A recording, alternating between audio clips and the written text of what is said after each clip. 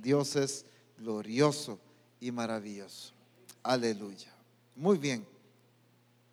Romanos capítulo 7, verso 6.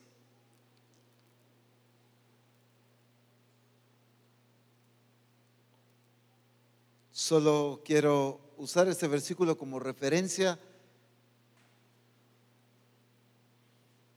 Hace algunos domingos atrás estuvimos hablando acerca del señorío del Espíritu Santo, del gobierno del Espíritu Santo sobre la vida de la iglesia, de los discípulos, y quiero resaltar este versículo.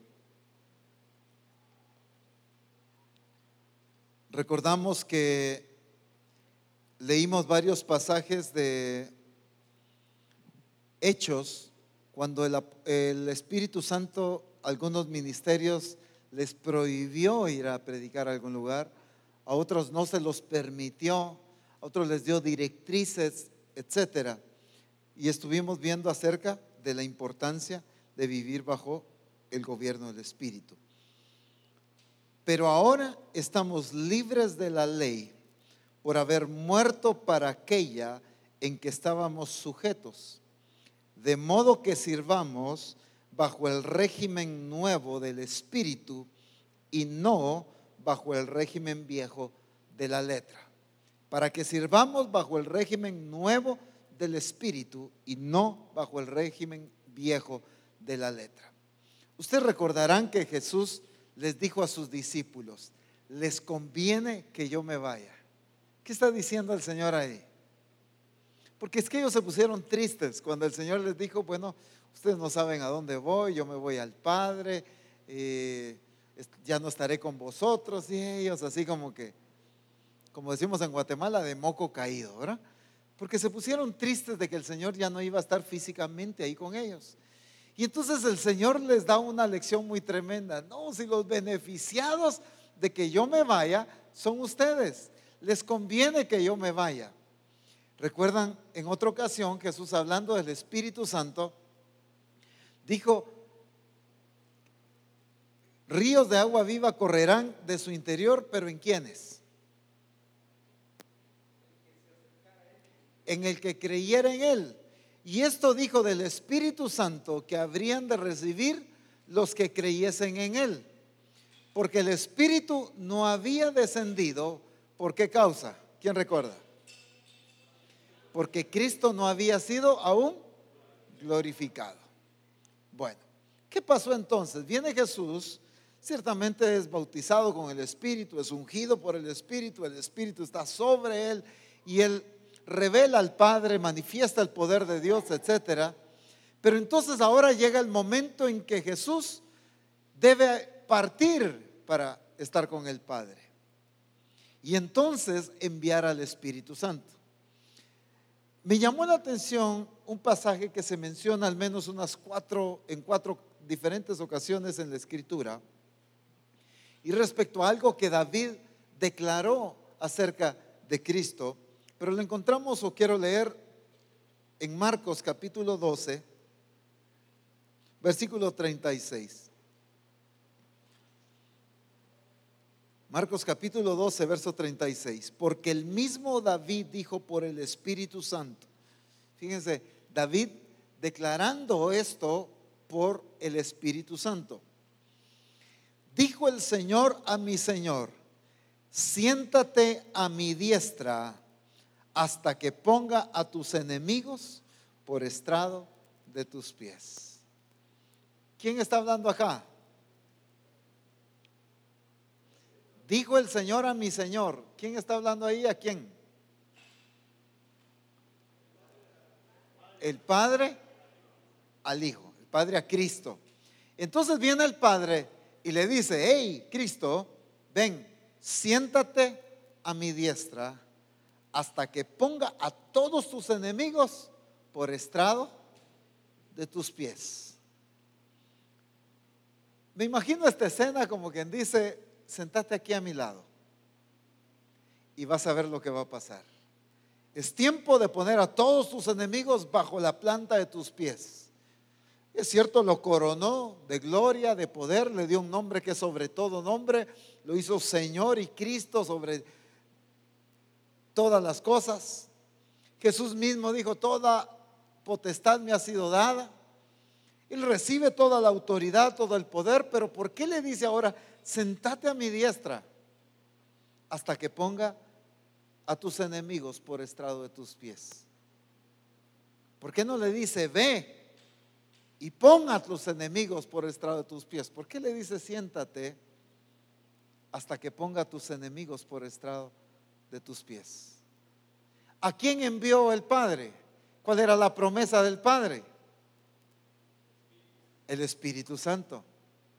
Y entonces, por eso era que Jesús les dijo a los discípulos: les conviene que yo me vaya, porque si yo no me voy, el Padre no enviará al Consolador.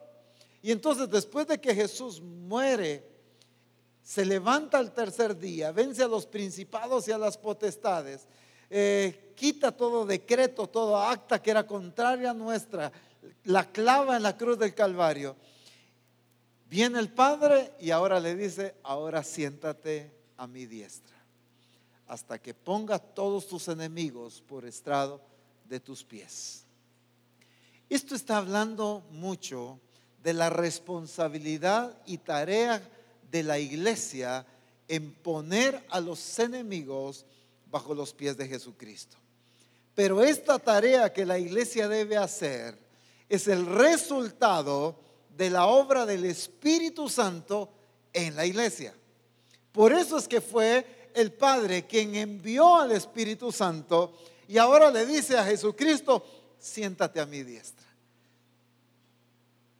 Y envía al Espíritu Santo para que por medio del Espíritu Santo la iglesia pueda poner a los enemigos por estrado de los pies de Jesucristo. Pueda poner.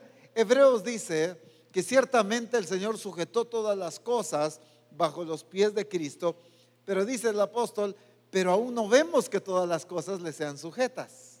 ¿Por qué? Porque la tarea de la iglesia todavía le falta. Todavía hay trabajo que la iglesia debe hacer en poner a todos los enemigos bajo la planta de sus pies. Ahora, ¿cómo? Siendo gobernados por el Espíritu, siendo dirigidos por el Espíritu, siendo guiados por el Espíritu para hacer las cosas que el Padre determinó. El Espíritu es el que toma de Cristo y es el que nos lo hace saber. El Espíritu Santo es el que conoce aún lo profundo del corazón del Padre y es el que nos va a revelar los deseos del Padre. Las directrices y la guía del Espíritu Santo es indispensable para que la iglesia cumpla el propósito del Padre aquí en la tierra. Una iglesia que no es guiada por el Espíritu, y cuando digo una iglesia no me refiero a la entidad, me refiero a cada uno de nosotros. La iglesia que no es guiada por el Espíritu no puede cumplir el propósito del Padre, porque es el Espíritu Santo quien guía hacia toda verdad. Es el Espíritu Santo quien corrige, es el Espíritu Santo que administra, es el Espíritu Santo que rige, y por eso hemos sido trasladados al nuevo régimen del Espíritu Santo. ¿Es el qué? El que conoce al Padre, conoce aún lo profundo del corazón del Padre. Y entonces por eso es importante la función del Espíritu Santo. Hablamos en ese domingo acerca de varias expresiones, como ya mencioné, cuando el Espíritu Santo prohibía o no permitía, que son dos cosas diferentes. Cuando el Espíritu Santo le dice a un Felipe: pégate a ese carro, pero después de que evangeliza al etíope, viene el Espíritu Santo y toma a Felipe y lo lleva a otro lugar. Recuerden que Felipe estaba experimentando un avivamiento tremendo en Samaria. Gente se estaba convirtiendo y Felipe estaba siendo utilizado por el Señor para un crecimiento bárbaro en Samaria. Pero como el Espíritu Santo es el que está señoreando, estratégicamente hubiera sido una mala decisión haber sacado a Felipe de Samaria, porque la iglesia estaba en crecimiento, se estaban multiplicando. A Felipe se le conoce como evangelista, por su función, por su tarea que él estaba realizando. La iglesia estaba creciendo, discípulos estaban agregando, la gloria del Señor se estaba manifestando en Samaria. Pero viene el Espíritu Santo y lo mueve y le dice, y lo lleva a hablar con este etíope. Lo saca de Samaria. Y después de este encuentro con el etíope, lo lleva a otro lugar, trasladado, tomado por el Espíritu Santo. Lo arrebató de una vez. De repente el etíope voltea a ver y ya no está, porque el Espíritu Santo lo llevó a otro lugar. Entonces vemos al Espíritu Santo señoreando sobre la iglesia. Pero dentro de este señorío, no solo quiero que veamos la función de señorear, sino el respeto que debemos tener a su autoridad y a su señorío. Una cosa es decir, yo reconozco la autoridad de Cristo, y otra cosa es obedecer a Cristo. Muchos tenemos un respeto a las autoridades. ¿Cómo le llamaríamos a esa clase de respeto? Un respeto de reconocimiento, un respeto solo de nombre, pero no un respeto de que nos sujetemos a la autoridad. Preguntar, por ejemplo, ¿quiénes no respetan a Cristo aquí? Nadie levantaría la mano, pues. ¿Quiénes respetan quiénes reconocen el señorío de Cristo? Lo reconocemos. ¿Quiénes nos sujetamos? Es la otra cuestión. Entonces lo mismo pasa con el Espíritu Santo. Sí que hemos sido trasladados y hemos sido puestos bajo el nuevo régimen del Espíritu. Pero ahora, ¿cuál es mi actitud hacia el Espíritu? ¿Me dejo guiar? ¿Me estoy dejando gobernar? Y mencionamos dos aspectos que hoy quiero mencionar, unos cuantos más, aunque el énfasis va a estar en uno nada más. Algunos le llaman pecados contra el Espíritu Santo, llámelo usted como quiera. La cuestión es que son faltas y ofensas al Espíritu. Hablábamos, por ejemplo, de no contristar al Espíritu. En Efesios habla de no contristéis al Espíritu. Y en el contexto de ese pasaje está hablando de muchas acciones que entristecen al Espíritu Santo. También vimos en Filipenses de no apagar el Espíritu. Lo mismo estuvimos viendo acerca de que nuestras acciones, nuestra forma de hablar, nuestras actitudes apagan la obra del Espíritu. Y recuerdo que en esa ocasión poníamos el ejemplo de cuando alguien va a hacer su churrasco. Pone el carbón, enciende el fuego, quizás sopla y las llamas, el fuego se incrementa, pero usted lo que menos le va a echar ahí es agua. Sería ilógico echarle más carbón, pero también agua. Y soplar más duro, pero echarle agua también. ¿Cómo verían ustedes a alguien así? Y es que le estoy echando más carbón y más ocote, ¿verdad? Y más ese gel que ahora se compra más práctico para prenderle fuego ahí al carbón. Y usted tratando de soplar y soplar, pero con la otra mano, con la palangana echándole agua al carbón. Usted se le quedaría viendo y ¿qué le diría? Hermano, disculpa, pero ahorita traigo la linterna y buscamos el tornillo, porque de plano que se le cayó, pues. ¿No vería coherente el hecho de que esté soplando, queriendo incrementar un fuego cuando al mismo tiempo lo está apagando? La iglesia lastimosamente sí tiene esa actitud. Venimos a la iglesia, Señor, lléname, Señor, avívame, lléname de tu espíritu, pastor, por favor, ore por mí, yo quiero, o hermano fulano, ore por mí, yo quiero salir lleno del espíritu.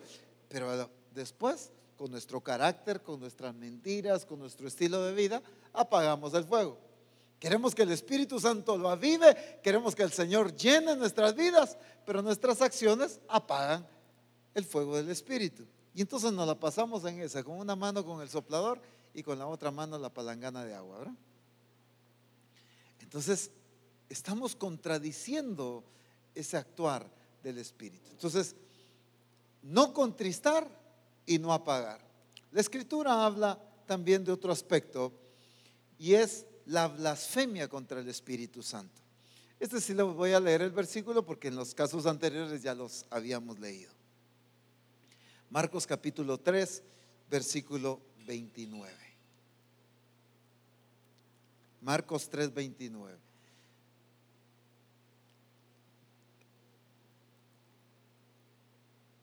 Quizás uno de los pasajes desafiantes y muy duros que encontramos en la Escritura.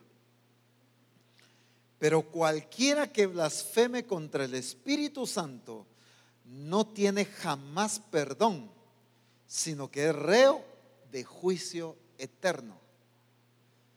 Pero cualquiera que blasfeme contra el Espíritu, ¿qué dice?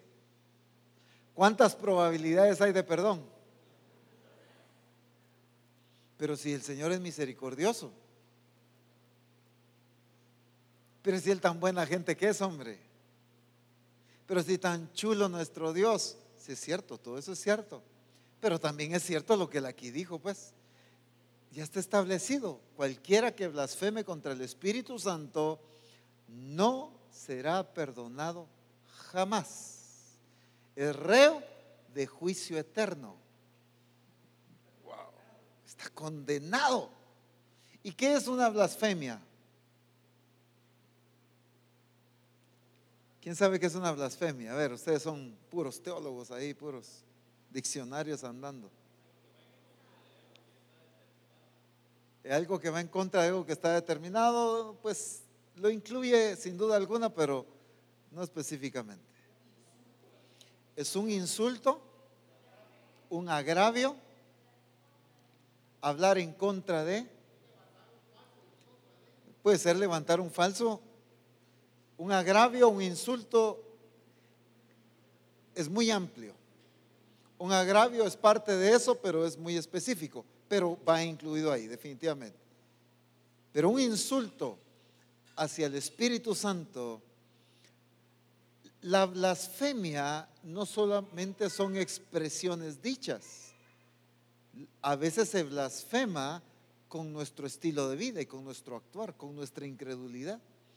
Y entonces el problema es que la blasfemia contra el Espíritu Santo dice que jamás será perdonado. En su casa, no se va a poner a hacerlo ahorita, en su casa lee el contexto de ese versículo y se va a dar cuenta que Jesús mismo dice que cualquiera que blasfeme contra el Hijo, o sea, contra Él mismo, todavía puede ser perdonado, pero no contra el Espíritu. Qué tremendo eso.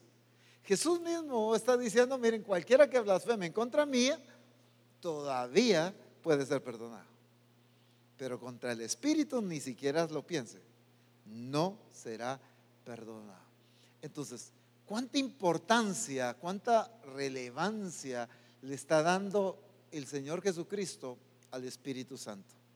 ¿En qué posición está poniendo Cristo mismo al Espíritu Santo?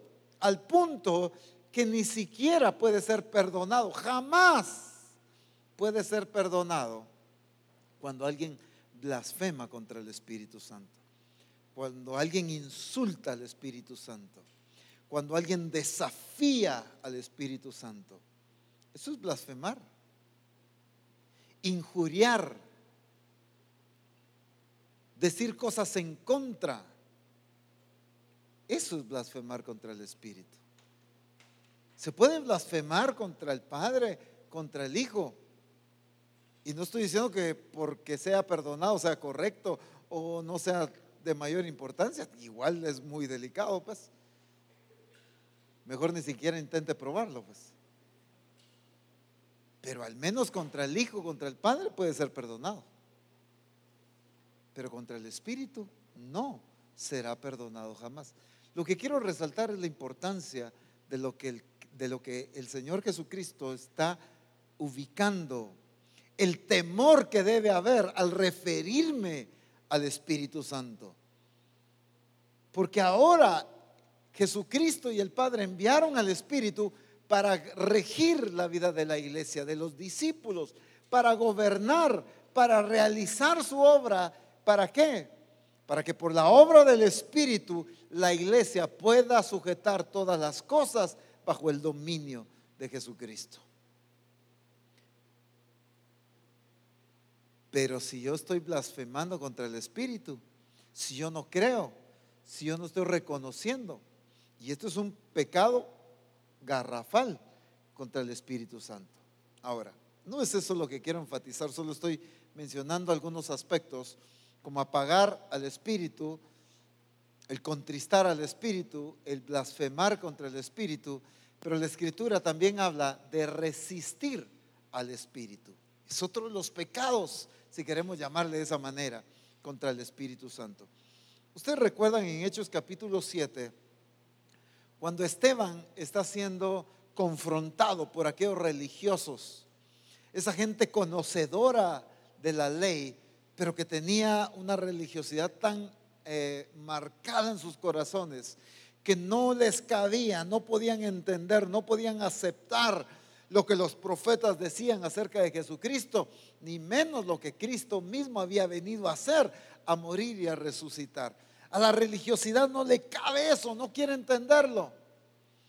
Pero Esteban está predicando, y en el capítulo 7 del libro de Hechos, verso 51, dice: duros de cerviz e incircuncisos de corazón y de oídos, vosotros resistís siempre al Espíritu Santo, como vuestros padres, así también vosotros. Entonces, ahora, ¿de qué les está hablando a esta gente? Que estaban resistiendo al Espíritu Santo. Ahora, ¿en qué manera se estaban resistiendo al Espíritu Santo? Y es fácil entenderlo porque hace referencia a que ellos siempre resisten al Espíritu, pero a que también sus padres habían resistido al Espíritu. ¿Cuándo los padres? Cuando se refiere a vuestros padres, ¿a quiénes se refiere? ¿Quién sabe? A los que les enseñaron. Sí, incluye también. ¿Quiénes son los padres? Los antepasados. El pueblo de Israel, pues. ¿Por qué el pueblo de Israel resistió al Espíritu Santo? ¿Cuándo? Apegados a la ley, se oponían a lo que él quería hacer, por ahí vamos. ¿Cuándo el pueblo estaba resistiendo al Espíritu Santo? A ver, me gusta hacerlos pensar. Cuando el Señor se les revelaba y ellos no querían hacer, por ahí vamos. Cuando argumentaban, definitivamente será una evidencia de resistirse al Espíritu Santo.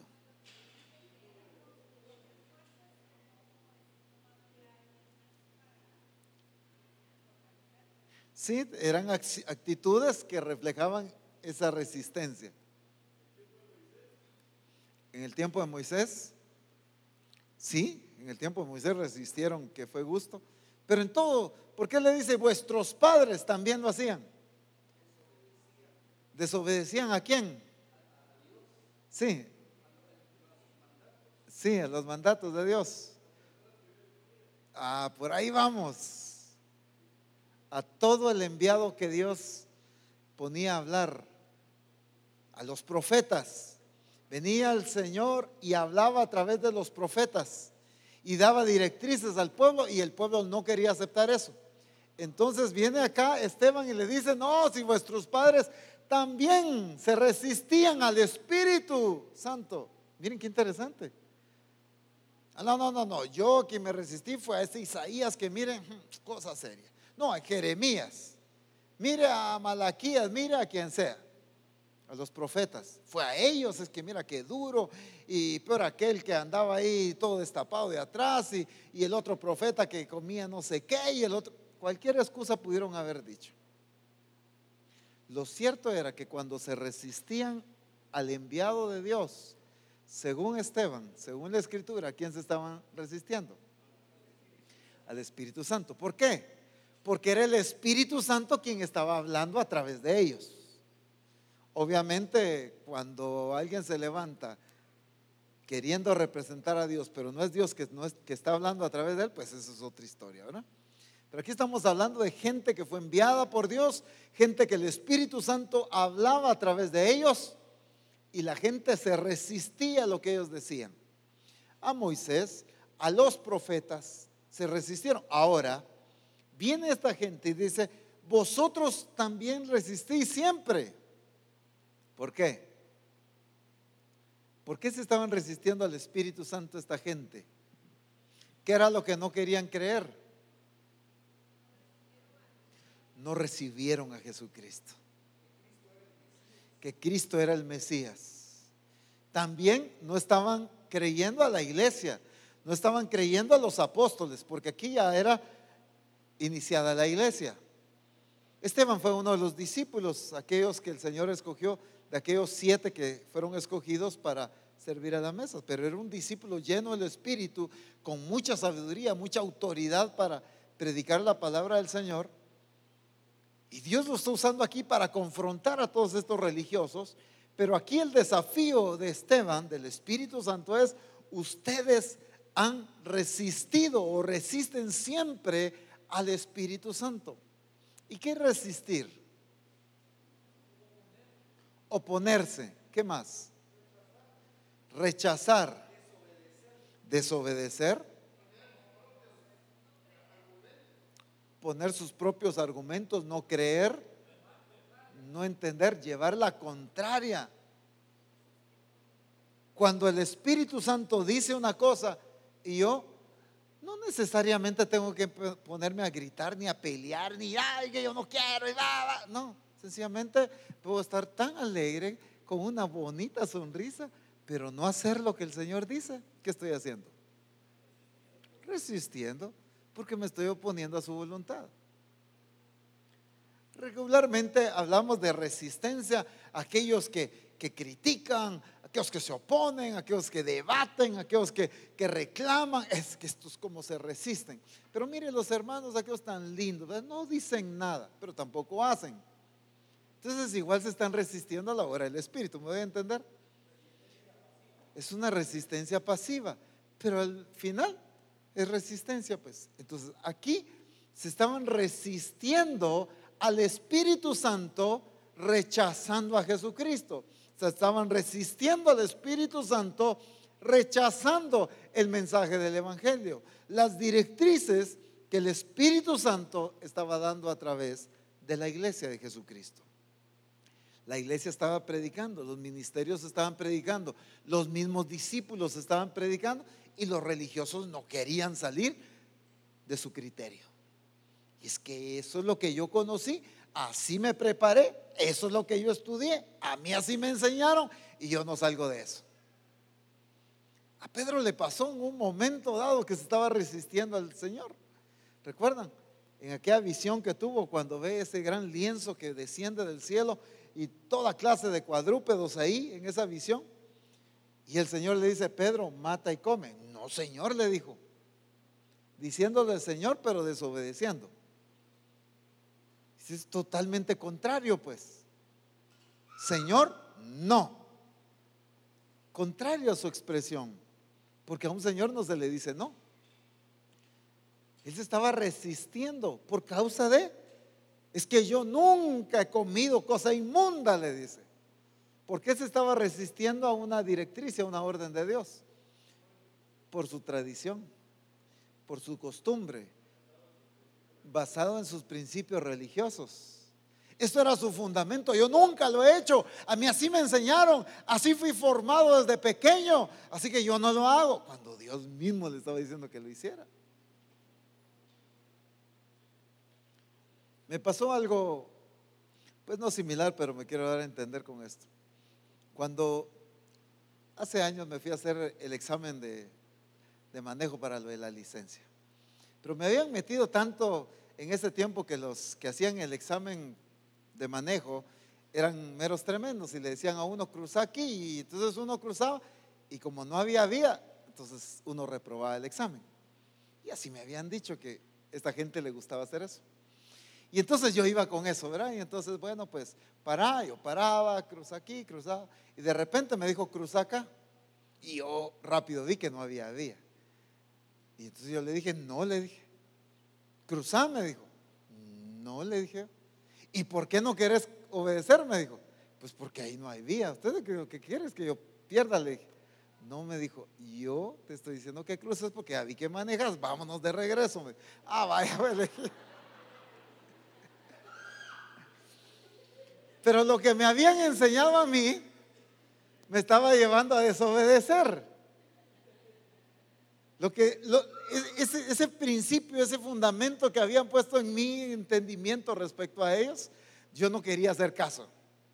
Cuando él ya estaba dando por aprobado, ya quería que nos regresáramos, ¿no? Yo no había entendido eso.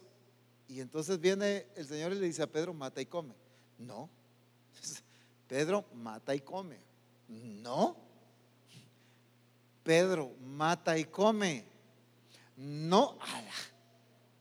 No llames tú común a lo que yo ya he santificado.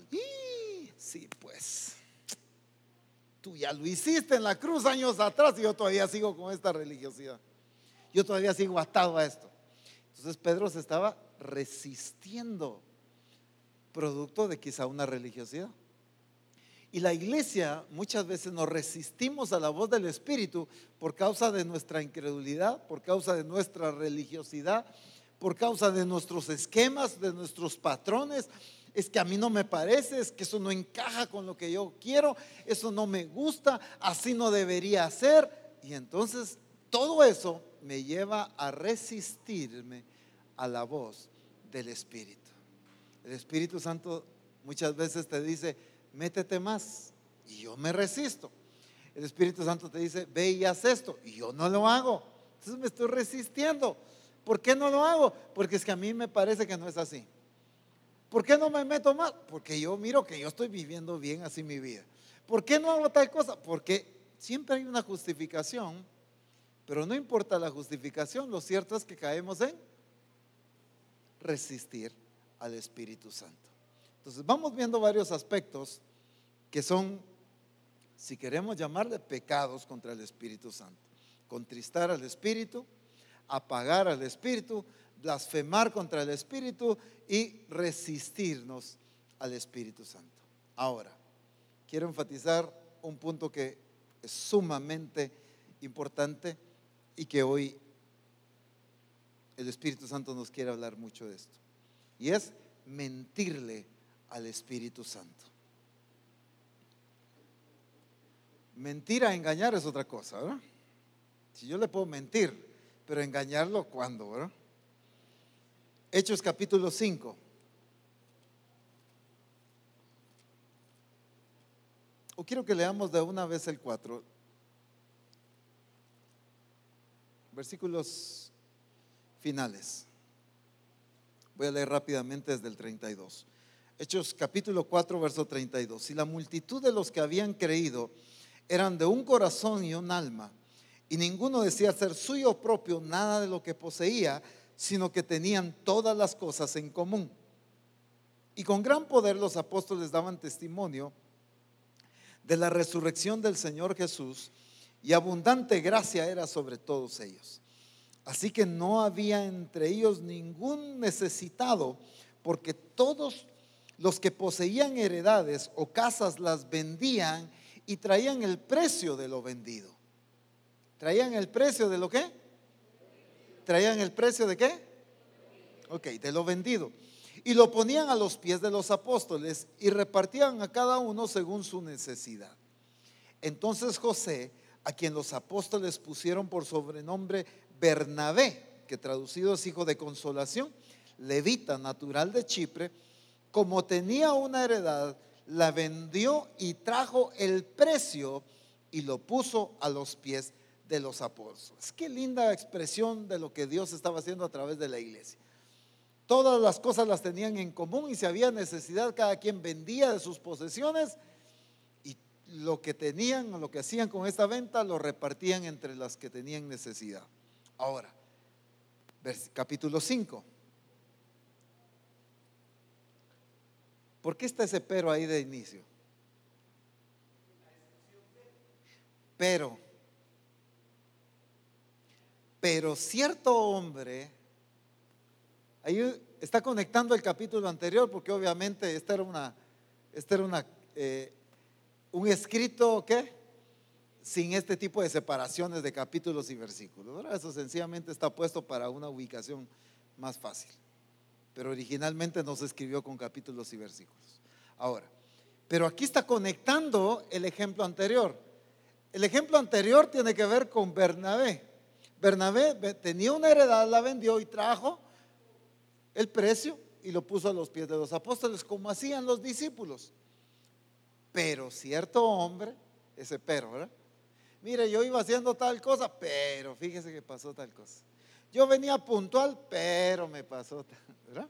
Ese pero es un giro en lo que se está diciendo acá. Pero cierto hombre llamado Ananías, ¿qué hizo?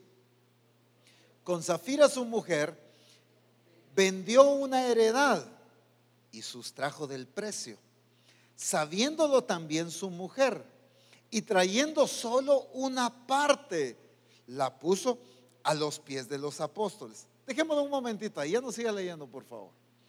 Viene Ananías y Zafira, y ellos también tienen una heredad.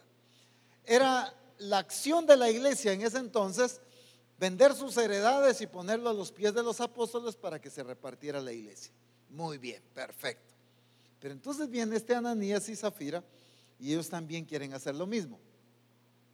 Y algo de lo que el Señor habló mucho en este congreso y hoy los hermanos testificaron, ¿qué estaban motivando a Ananías y Zafira? Cambió dramáticamente esta situación. Porque los demás discípulos lo hacían en obediencia, lo hacían por pasión, lo hacían pero ellos aquí había un interés diferente. Y ellos se ponen de acuerdo. Dice la escritura que Zafira sabía lo que Ananías estaba haciendo. Quiere decir que estaban de acuerdo. El problema es que a veces cuando nos ponemos de acuerdo con nuestra pareja, con nuestros hijos o la familia, creemos que porque nosotros estamos de acuerdo, estamos haciendo un bien. Y no necesariamente porque yo esté de acuerdo significa que estoy agradando a Dios. Pero es que lo hicimos de acuerdo. Pero es que mire, si lo platicamos. Pero es que mire, nos pusimos al corriente de la situación y queremos hacerlo de esta manera. Sí, pero si desagrada a Dios y está fuera del diseño de Dios, no lo glorifica definitivamente. No hay nada malo porque nosotros lo platicamos. ¿Qué tal? ¿Qué pensás? Lo hacemos de esta manera. Sí, perfecto. Va. Y ya llevaba Ananías y Zafira una aparente paz en su corazón de hacer lo correcto, cuando en realidad estaban haciendo algo, voy a decir así, garrafal. Ahora sí leamos. Bueno, y trayendo solo una parte, la puso a los pies de los apóstoles. Y dijo Pedro: Ananías, ¿por qué llenó Satanás tu corazón para que mintieses al Espíritu Santo y sustrajeses del precio de la heredad, reteniéndola? Ahora miren esto, ¿no te quedaba a ti? Y vendida, ¿no estaba en tu poder? ¿Por qué pusiste esto en tu corazón? No has mentido a los hombres, sino a Dios. Al oír Ananías estas palabras, cayó. ¿Y qué pasó? Y expiró. Y vino un gran temor sobre todos los que lo oyeron. Y levantándose los jóvenes, lo envolvieron y sacándolo, lo sepultaron. Pasado un lapso como de 3 horas, sucedió que entró su mujer, no sabiendo lo que había acontecido. Entonces Pedro le dijo: dime, ¿vendisteis en tanto la heredad? Y ella dijo: sí, en tanto. Y Pedro le dijo: ¿por qué convenisteis en tentar al Espíritu del Señor? He aquí a la puerta los pies de los que han sepultado a tu marido, y te sacarán a ti. Al instante ella cayó a los pies de él y expiró. Y cuando entraron los jóvenes, la hallaron muerta y la sacaron y la sepultaron junto a su marido. Y vino gran temor sobre toda la iglesia y sobre todos los que oyeron estas cosas. Mire qué tremendo. Cada quien de los discípulos tenía heredades, las vendía, y de la ganancia de esta venta, no de la ganancia, del precio de la venta, traían el dinero a los apóstoles. Pero viene el astuto Ananías y la astuta Zafira, se pusieron de acuerdo.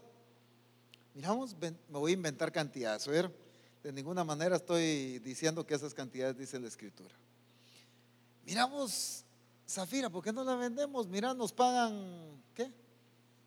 Cualquier cantidad. Nos pagan 100,000 quetzales por el terreno, por la finca. Está bueno el negocio. Vaya, quedémonos con unos 80,000 y demos 20,000, pues. Perfecto. Hasta ahí todo iba bien. Porque Pedro le dice, en otras versiones lo explica un poquito más claro, y le dice, ¿no era tuya el terreno, pues, antes de venderlo? ¿No era tuya? ¿Y no era tuyo el dinero de lo que habías vendido? Sí, era tuyo. Era tuyo el terreno y era tuyo el dinero que obtuviste con la venta. El problema no fue el haber retenido un dinero. El problema fue que cuando vinieron con los apóstoles dijeron, lo vendimos en 20,000. Aquí está el dinero. Y le mintieron al Espíritu. Por eso es que cuando llegó Zafira, Pedro le pregunta, ¿lo vendiste? Me estoy inventando la cantidad, solo para darme a entender. ¿La vendiste en 20,000? ¿Vendieron en 20,000 la finca? Sí, en 20,000 la vendimos, le dijo.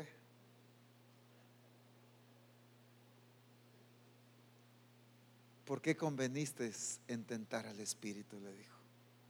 Mira, ahí a la puerta están los pies de los que acaban de ir a sepultar a tu marido.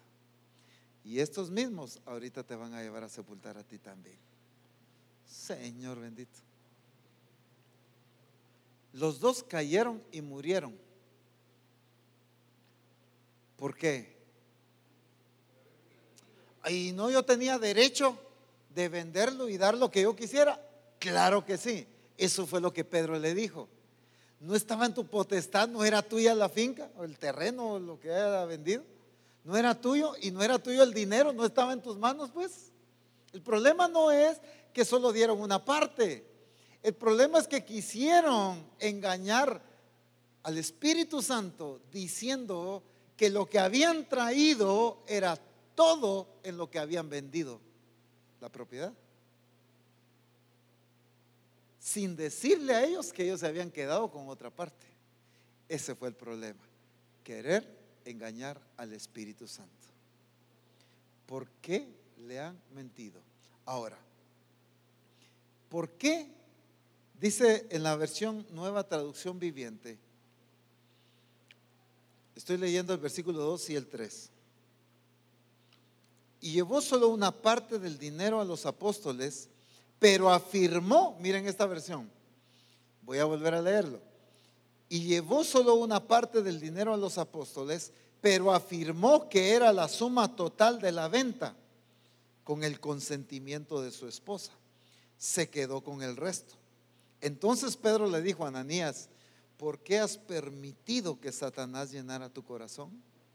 Le mentiste al Espíritu Santo y te quedaste con una parte del dinero. Ese fue el problema, que ellos la vendieron y ellos decidieron quedarse con una parte. El problema fue que al venir delante de los apóstoles dijeron que la heredad la habían vendido en la cantidad que estaban entregando y le mintieron al Espíritu.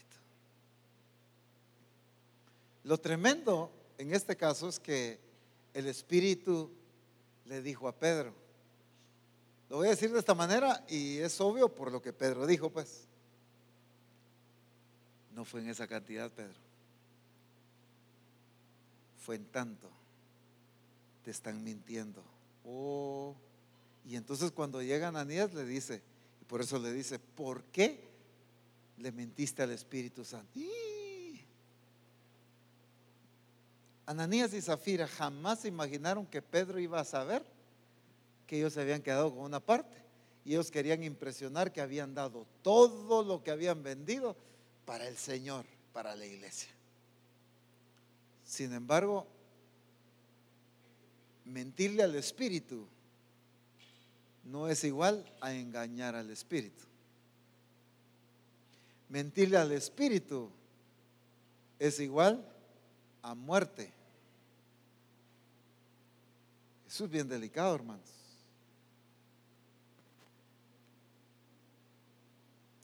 Pero yo cuántas veces le he mentido y no he caído ahí. Quizá tu muerte no ha sido física, pero sí financiera. Quizá tu muerte no ha sido física, pero sí emocional, pero sí en la restauración de tu vida, pero sí en lo laboral, pero sí en otra área de tu vida. Y entonces tú te preguntas, pero ¿por qué me quedé estancado? ¿Pero por qué hago y no me levanto? ¿Y por qué las cosas no cambian? ¿Y por qué no hay modo que las circunstancias sean diferentes? Porque está muerta esa área en tu vida. Porque quizá le hemos mentido al Espíritu Santo. Pero de que hay muerte, hay muerte. Y vendrá el tiempo en que esto se cumpla literalmente. Y esto no lo digo por ahorita por una situación, sino porque hace años el Señor lo dijo que iba a pasar en medio de nosotros, que iba a llegar el momento en que la gente que engañara al Espíritu Santo iba a caer muerta, literalmente. Pero si ha pasado esa muerte en aspecto espiritual, pero yo me siento seco, me siento vacío, yo no sé qué pasa, y yo trato de orar y mira, hay una sequedad en mí, yo ya no me siento igual, antes toda la pasión que había, pero ahora engañaste al Espíritu, has querido engañar al Espíritu, y lo único engañados hemos sido nosotros, porque has querido y has mentido al Espíritu, pretendiendo engañarlo. Y entonces Pedro le desafía tanto a Ananías como a Zafira, pero con Zafira fue muy claro, la vendieron en tanto. Sí, le dijo ella. De plano, por esos segundos en su mente digo, si es la cantidad que quedamos, ¿verdad? Sí, en eso lo vendimos. Tentaste al Espíritu. Miren qué tremendo. Era decisión de ellos si vendían o no vendían, nadie los estaba obligando. Era decisión de ellos dar lo que estaba en su corazón, era decisión de ellos.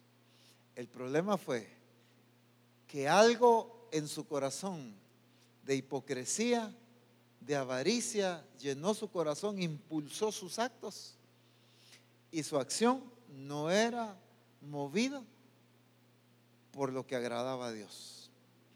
Ellos quisieron impresionar a la iglesia, a los apóstoles, llevando esta siembra, voy a decir así, llevando esta ofrenda, pero mintiéndole al Espíritu Santo.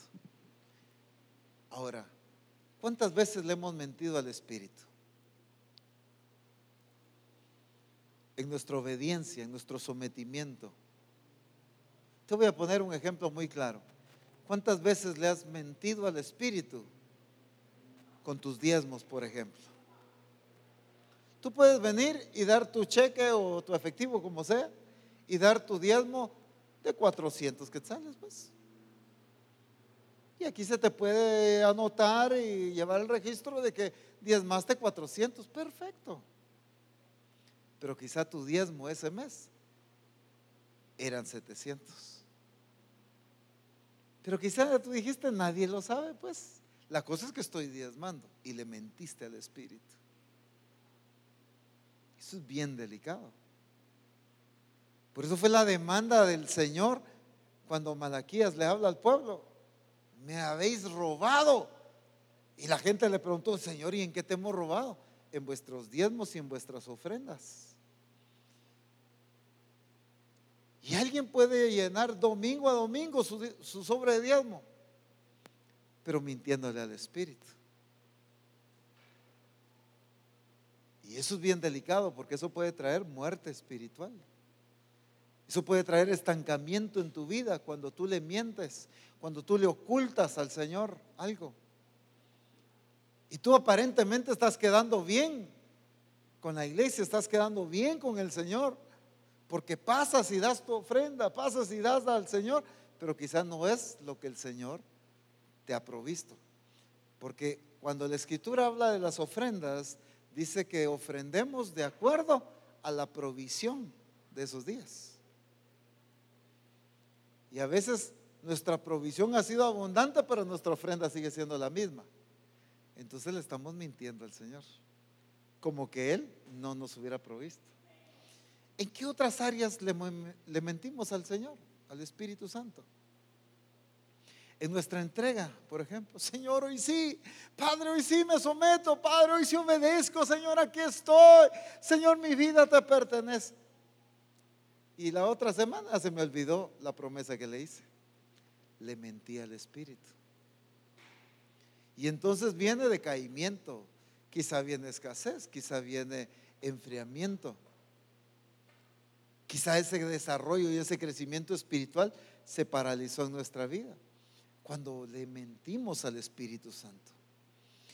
¿En qué otras áreas le podemos mentir al Espíritu Santo? Ayúdenme ustedes. ¿En qué otras áreas le podemos mentir?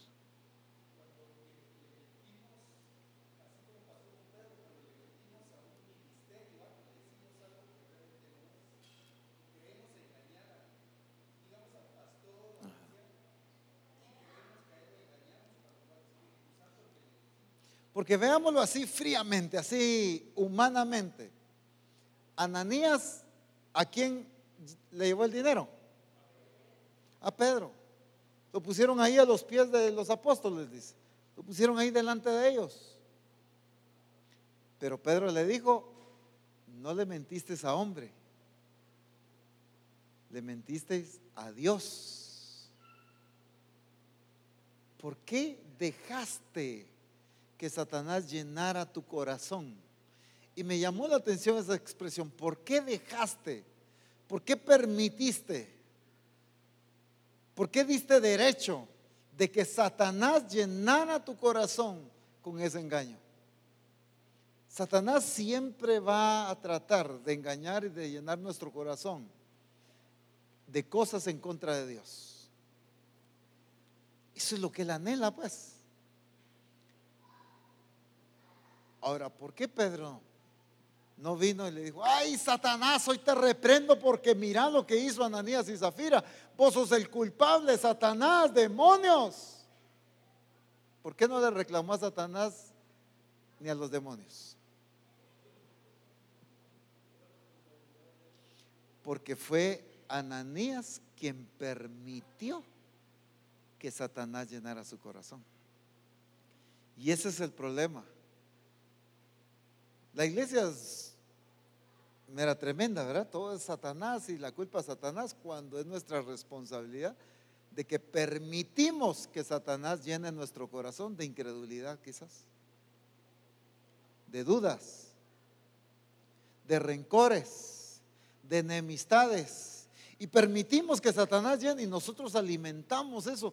Una cosita pone, un pensamiento, una sensación, un sentimiento pone ahí, y nosotros lo alimentamos. Nosotros ahí estamos permitiendo que Satanás llene nuestro corazón.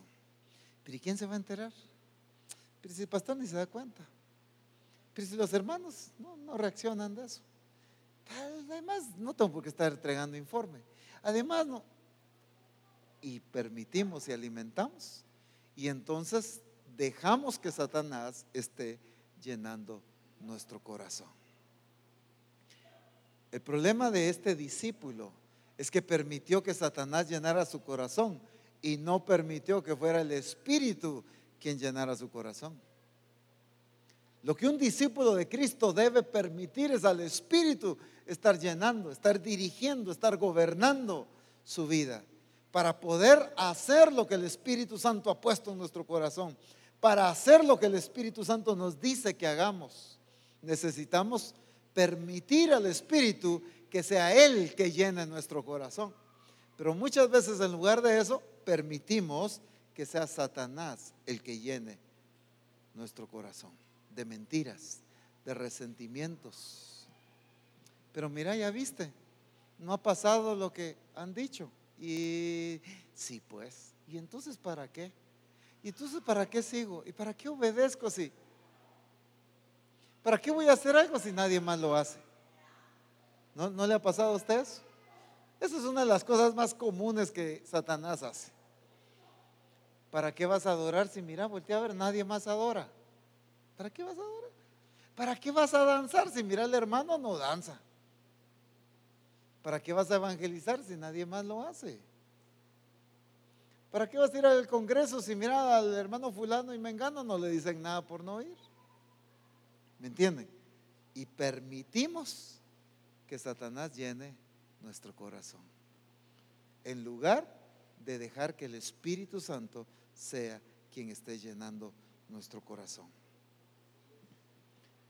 Es tremenda la afirmación que el apóstol Pedro le hace. Y le dijo Pedro: Ananías, ¿por qué llenó Satanás tu corazón? Para que mintieses al Espíritu Santo. No fue, mira, Ananías, pues nada más lo que hiciste estuvo mal. Pedro fue muy radical en su corrección. No solo le dijo, mira, Ananías, lo que hiciste no es correcto. Mira, sentémonos, ¿qué está pasando? ¿Por qué te quedaste con una parte del dinero? Pues tenés algún proyecto, ¿qué quieres hacer? Los del banco te están acosando, la tarjeta la sobregiraste, ¿qué te pasó? Platiquemos. Mire, a Pedro, espero darme a entender y espero que usted lo entienda con el carácter de lo que quiero decir. No era que a Pedro no le importaran las necesidades de Ananías y Zafira.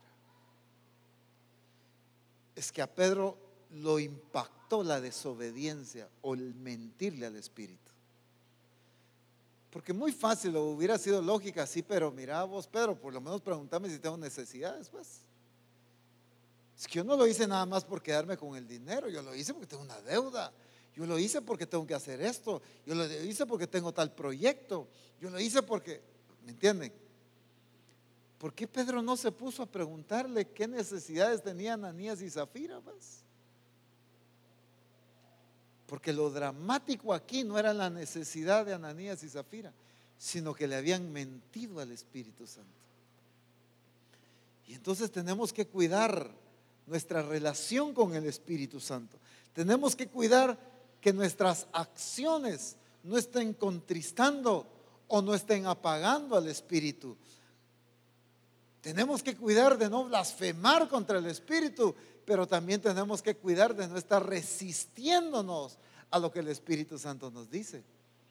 Pero si de algo también debemos cuidarnos, hermanos, es de no mentirle al Espíritu Santo. No trates de mentirle al Espíritu, porque no lo vas a engañar. Y entonces, ¿cómo debemos hacer las cosas? Con sinceridad, con transparencia delante de Dios. ¿Y qué podemos ocultarle a Dios, hermanos? ¿Cómo puedo hacer oculto un pensamiento, un sentimiento? Es que delante del Señor no puedo ocultar nada. Que se lo puedo ocultar a los demás es una cosa, pero a Dios no se puede. Y entonces ellos, muy a solas, muy en secreto, lo planificaron, quedaron y está bien. Y como los dos estuvieron de acuerdo, creyeron que al hacerlo no había ningún problema. Se pusieron de acuerdo. Yo lo pensé y lo estuve analizando y pues yo lo hice bien pensado. Sí, pero igual le mentiste al Espíritu, aunque lo hayas pensado bien. Si no se trata de si lo pensaste, lo platicaste con alguien, si lo consultaste o no, se trata de si le mientes o no al Espíritu Santo. Y en muchas áreas de nuestra vida podemos estarle mintiendo al Espíritu Santo. Es tan importante la persona del Espíritu Santo en nuestra vida, al punto que el Padre le dijo a Jesucristo: siéntate a mi diestra hasta que ponga a tus enemigos por estrado de tus pies. Casi que me imagino al Padre diciéndole a Cristo: espérate, quédate aquí, sentate y vas a ver lo que mi Espíritu Santo va a hacer con Misión Cristiana del Calvario. Es que se van a levantar unos discípulos que van a poner a todos sus enemigos bajo la planta de tus pies. Espérate, sentate aquí, ahí vas a ver. Por eso enviemos al Espíritu Santo, porque se va a levantar una iglesia que va a poner a sus enemigos bajo la planta de sus pies. Pero esa iglesia que pone a los enemigos bajo la planta de sus pies es una iglesia que no contrista al Espíritu, que no apaga al Espíritu, mucho menos que blasfema contra el Espíritu, ni resiste ni engaña al Espíritu Santo. Pongámonos en pie, por favor.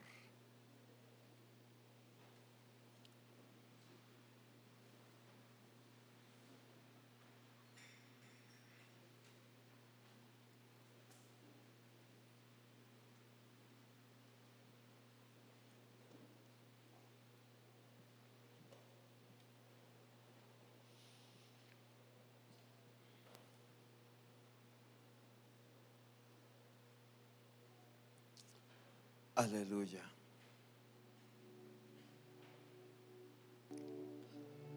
¿Cuántas veces le has mentido al Espíritu?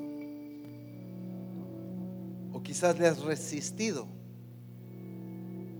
Has contristado o has apagado la obra del Espíritu en tu vida.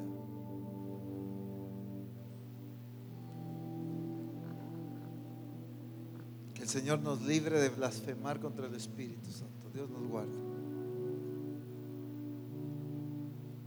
Pero también de mentirle, de estarnos resistiendo a lo que Él tan amorosamente nos habla una y otra vez. Ha insistido una y otra vez diciéndonos las cosas, corrigiéndonos una y otra vez.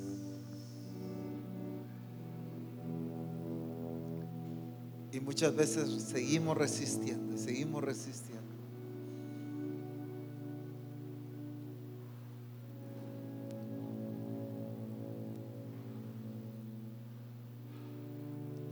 Cada vez que el Señor te habla y tú haces otra cosa, estás resistiéndolo.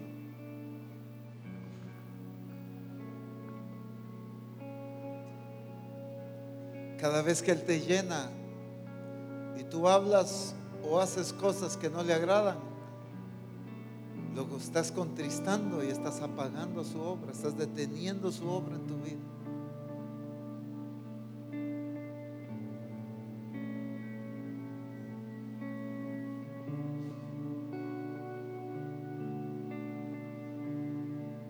Pero ¿por qué el Señor deja cosas a tu decisión? ¿Por qué deja cosas a que tú sencillamente obedezcas y hagas?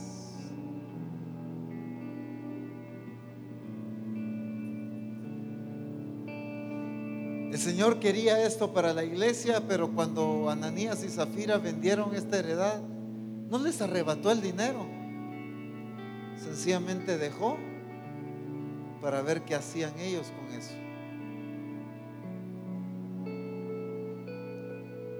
Cuando el Señor te habla, deja para ver qué haces tú con lo que Él te ha dicho. Cuando tú le haces una promesa al Señor, sencillamente te deja esperando a ver si cumples o si le mentiste.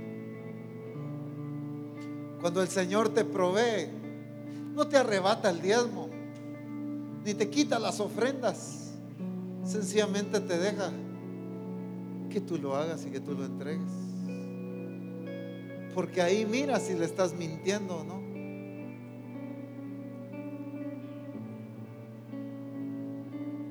¿Cuántas veces hemos mentido al Espíritu?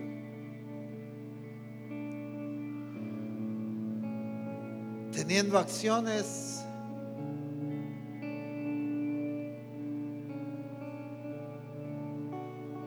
para calmar supuestamente la demanda que Él ha hecho en mi vida. Pero eso es mentirle.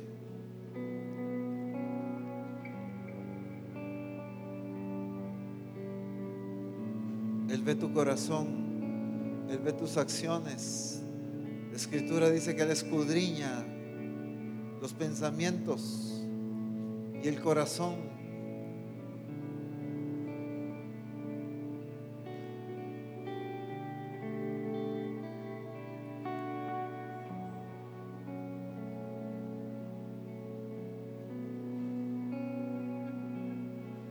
Cuando Pedro le dijo a Ananías: ¿por qué le has mentido al Espíritu?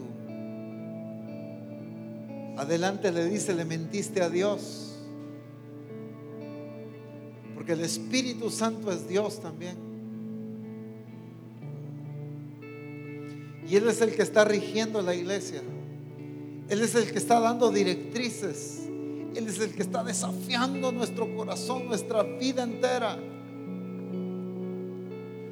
para que cambies, para que renuncies a esas cosas que te ha pedido que renuncies, para que tu estilo de vida con Él cambie, para que tu vida en Cristo cambie, para que tu obediencia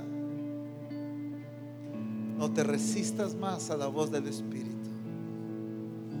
Porque Dios quiere levantar una iglesia apasionada, una iglesia entregada al Señor, para que su nombre sea glorificado y su nombre sea exaltado. Eso es. Bendito el nombre de Jesús. Exaltemos su nombre. Bendigámosle, porque Él es santo y digno. Santo estás sobre toda la tierra.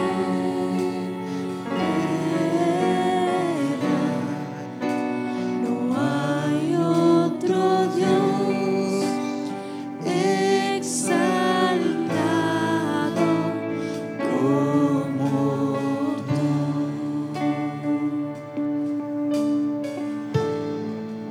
Señor, tan alto estás sobre toda la tierra.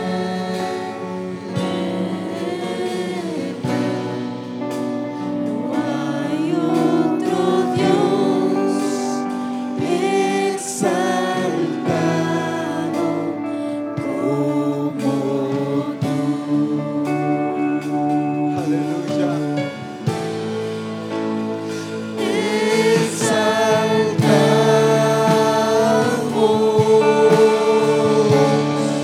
su nombre.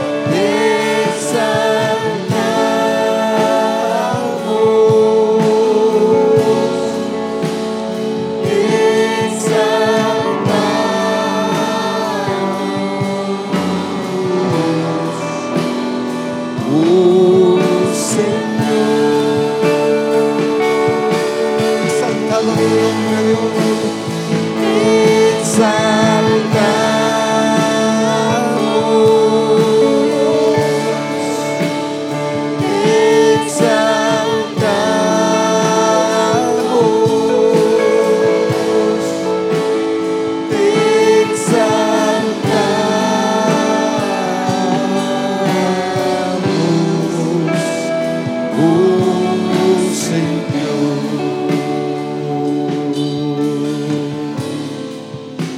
Señor, tan alto estás sobre toda la tierra.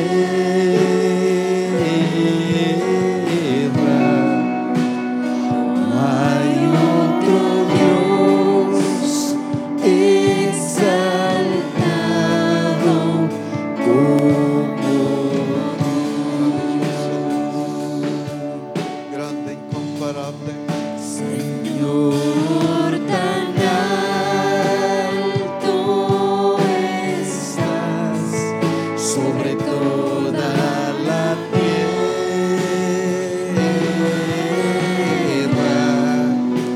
No hay otro Dios exaltado como tú.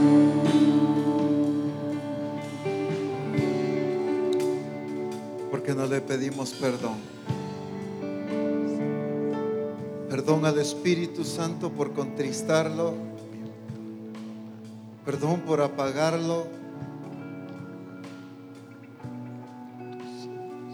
Quizá por resistirnos al Espíritu o por mentirle al Espíritu.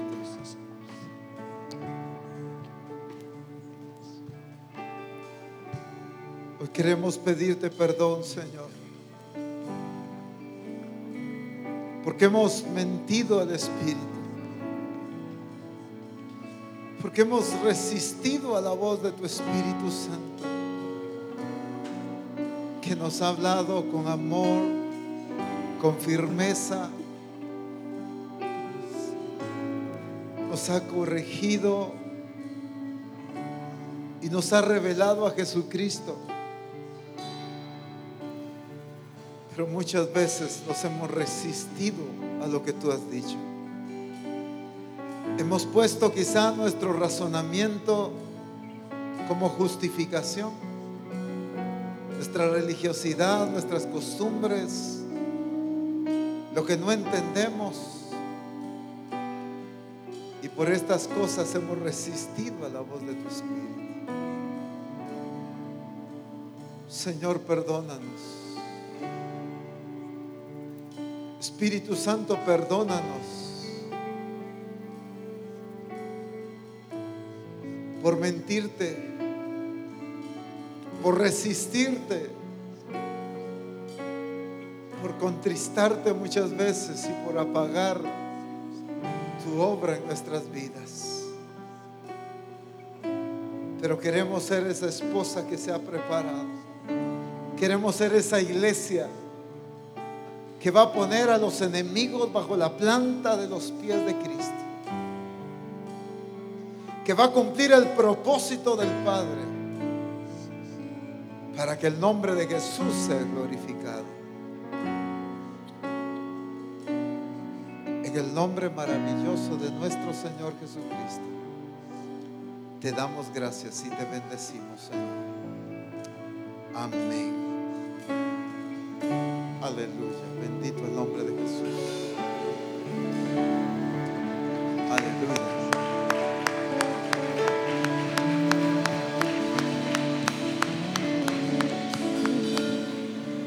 Recuerden, mañana Reforma Apostólica a las 11, martes discipulado a las 7 en punto, jueves servicio a las 7:30 y pues nuestro adiestramiento el domingo a las 9:15 para el servicio a las 10:30 y el convivio de las mujeres el sábado, ¿qué es? Sábado 17 a las 3 de la tarde acá también.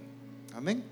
Dios les bendiga. Vamos a dar gracias al Señor por este servicio. Padre bueno, te agradecemos por tu fidelidad y tu misericordia.